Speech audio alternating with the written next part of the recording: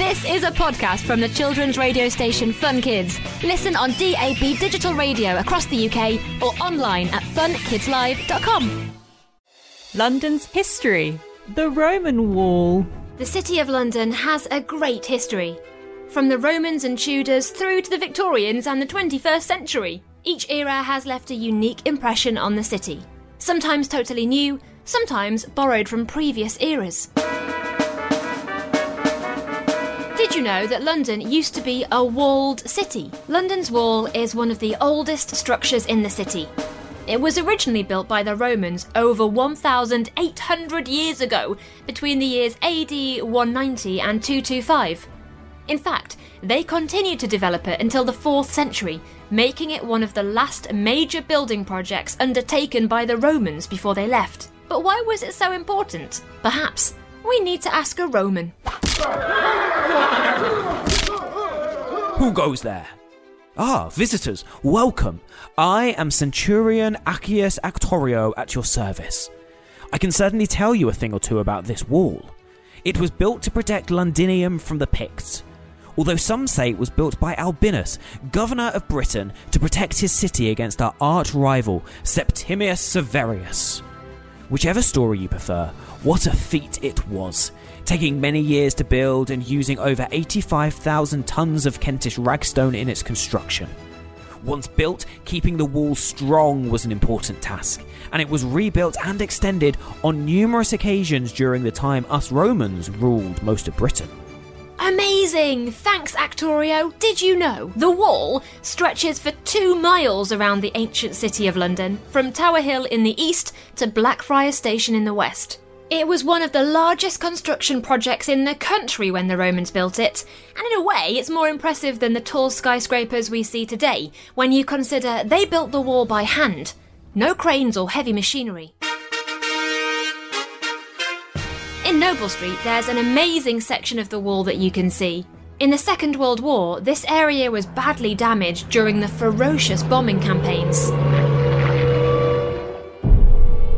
The bombing destroyed all of the houses that were here at this time, and when workers were clearing away the rubble, they uncovered part of the original London Wall, which you can see here. The site is extra special as it's one of the few remaining examples of a Second World War bomb site. At the south end of the site, that's the direction we've just come from, you can see remains of a small rectangular stone building. This was a cornet sentry tower of what was a large 12-acre fort that was built in the 2nd century. The tower enabled soldiers to get to the top of the wall and keep guard of what was happening on the other side. The fort was home to the Governor of Britain and 1,000 of his men. As well as soldiers, the fort also housed administrative buildings, supply storerooms and, well, a few amenities. The wall we can see here used to be 6 metres high. The Roman bit of the wall can be seen at the base of the remains. Above the Roman remains, we can see tiling and stonework from the medieval period. That's because the wall was considered really important for over 1,000 years. This is more visible if you walk northwards alongside the wall. In places where the medieval wall hasn't survived, you can see a patchwork of 19th century brickwork. And with remains of more modern buildings, it's a real mix of the centuries. As we discovered in Noble Street, London's Wall may have had its origins in Roman times, but it's been an important part of London life over many centuries. That's correct, milady. The Romans left London and Britain in 1410 AD. Whilst the wall remained in active use, no one really paid much attention to its structure, and slowly, over time, well, it's deteriorated. But then, in around 868, Alfred the Great returned Anglo-Saxon rule to London, and he set upon rebuilding the crumbling wall and the defensive ditch. And what's more, he needed to. It was a time of Viking sieges and raids, and Alfred the Great needed all of the defences they had. The tower here was originally built in the mid-13th century as part of a substantial renovation to reinforce the defences of the old Roman wall and protect the capital and its inhabitants. We know this because it was written about by a historian called John Stowe in his A Survey of London, which was published in 1598. In the year 1257, Henry III caused the walls of this city, which were sore decayed and destitute of towers, to be repaired in more seemingly wise than before at the common charges of the city. But as the city grew, the need for defences in these places became less important, and by the late medieval period, the tower had been repurposed as a house, with arrow slits becoming windows and arches becoming doors. By the 18th century, with a growing population, many houses were being built around the wall, and this section was almost entirely hidden from view. And again, it was only during the bombing in 1940 that the tower was once again revealed.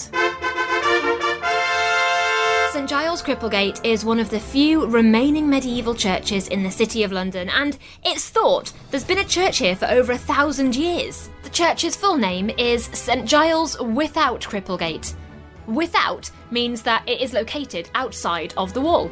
The name Cripplegate refers to one of the gates through the city wall. While there's no definitive explanation of the origin of the word Cripplegate, it's thought that the word comes from the Anglo-Saxon Crupplegate, which means a covered way or tunnel, which would have run from the town gate of Cripplegate to the Barbican, which was at that time a fortified watchtower on the city wall. The wall here is wonderfully intact, although most of what we see is from the medieval period, when a series of towers were added to the structure. What's unique about this section of the wall is the lake in front of it, which follows the line of an old medieval defensive ditch. As this section of the wall became the southern boundary of the churchyard, it meant it wasn't demolished or built over like the other sections of the wall. As we move down the line of the wall towards the modern bridge spanning the lake, you can see a large medieval tower. This tower marks the northwestern corner of both the city wall and the Roman fort. Today, it stands at a remarkable 2/3 of its original height, so you can really get a sense of the size of these defences in times past. And the tower has an interesting history, as someone closely linked to the church can tell us. It is I, St Giles, patron saint of cripples, beggars and blacksmiths. The church that stands here bears my name, and it is said by some that my patronage itself is the reason for the name of this place, Cripplegate. I was a hermit in the 7th century who shunned the world to live a simple life, away from all others. This tower, part of the historic and ancient Wall of London, has at times become a refuge too for others who seek solace. Do you require solace, my dear? No, thanks, St Giles. We're good, thanks. The crossroad of Wood Street and St Alphege Garden marks the spot of Cripplegate itself, where back in Roman times you would have found a large gate, the northern entrance to the Roman fort. We know a gate was here until the late Saxon period, which was around the 10th and 11th centuries. Gates have many uses. They're great at keeping people in and out. And Cripplegate, like the more famous Newgate, was used as a prison for a while. Although that came to an abrupt end after the Civil War. The Civil War pitted the Cavaliers, people who wanted to keep the monarchy, against the Roundheads, who wanted them abolished. The two sides clashed in many battles for nearly a decade, resulting in the end with the execution of King Charles I in 1649. When the monarchy was restored in 1660, all of the city gates were unhinged and portcullises wedged open, making them useless for defence. The gates remained purely as ceremonial entrances until they were destroyed in 1761 to improve traffic in the City of London.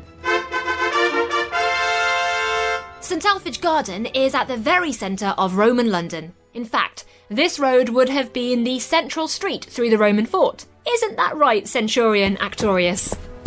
Indeed, the fort was the home of the official guard of the governor, a very important man in need of the finest guard.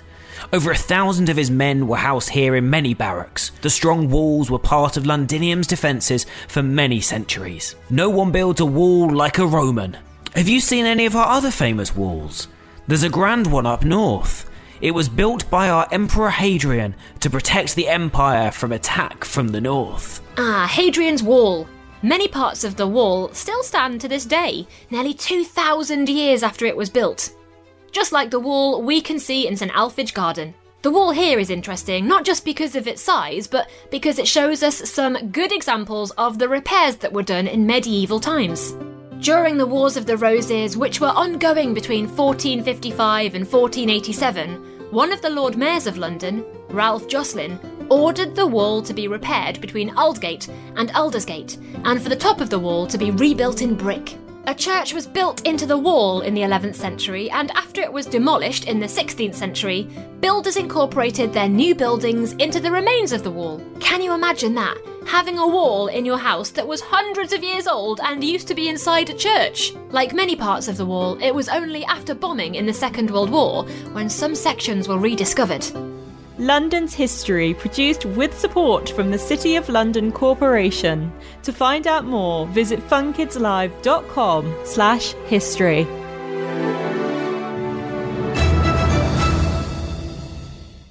So that was a podcast from the children's radio station Fun Kids. Listen on DAB digital radio across the UK or online at funkidslive.com.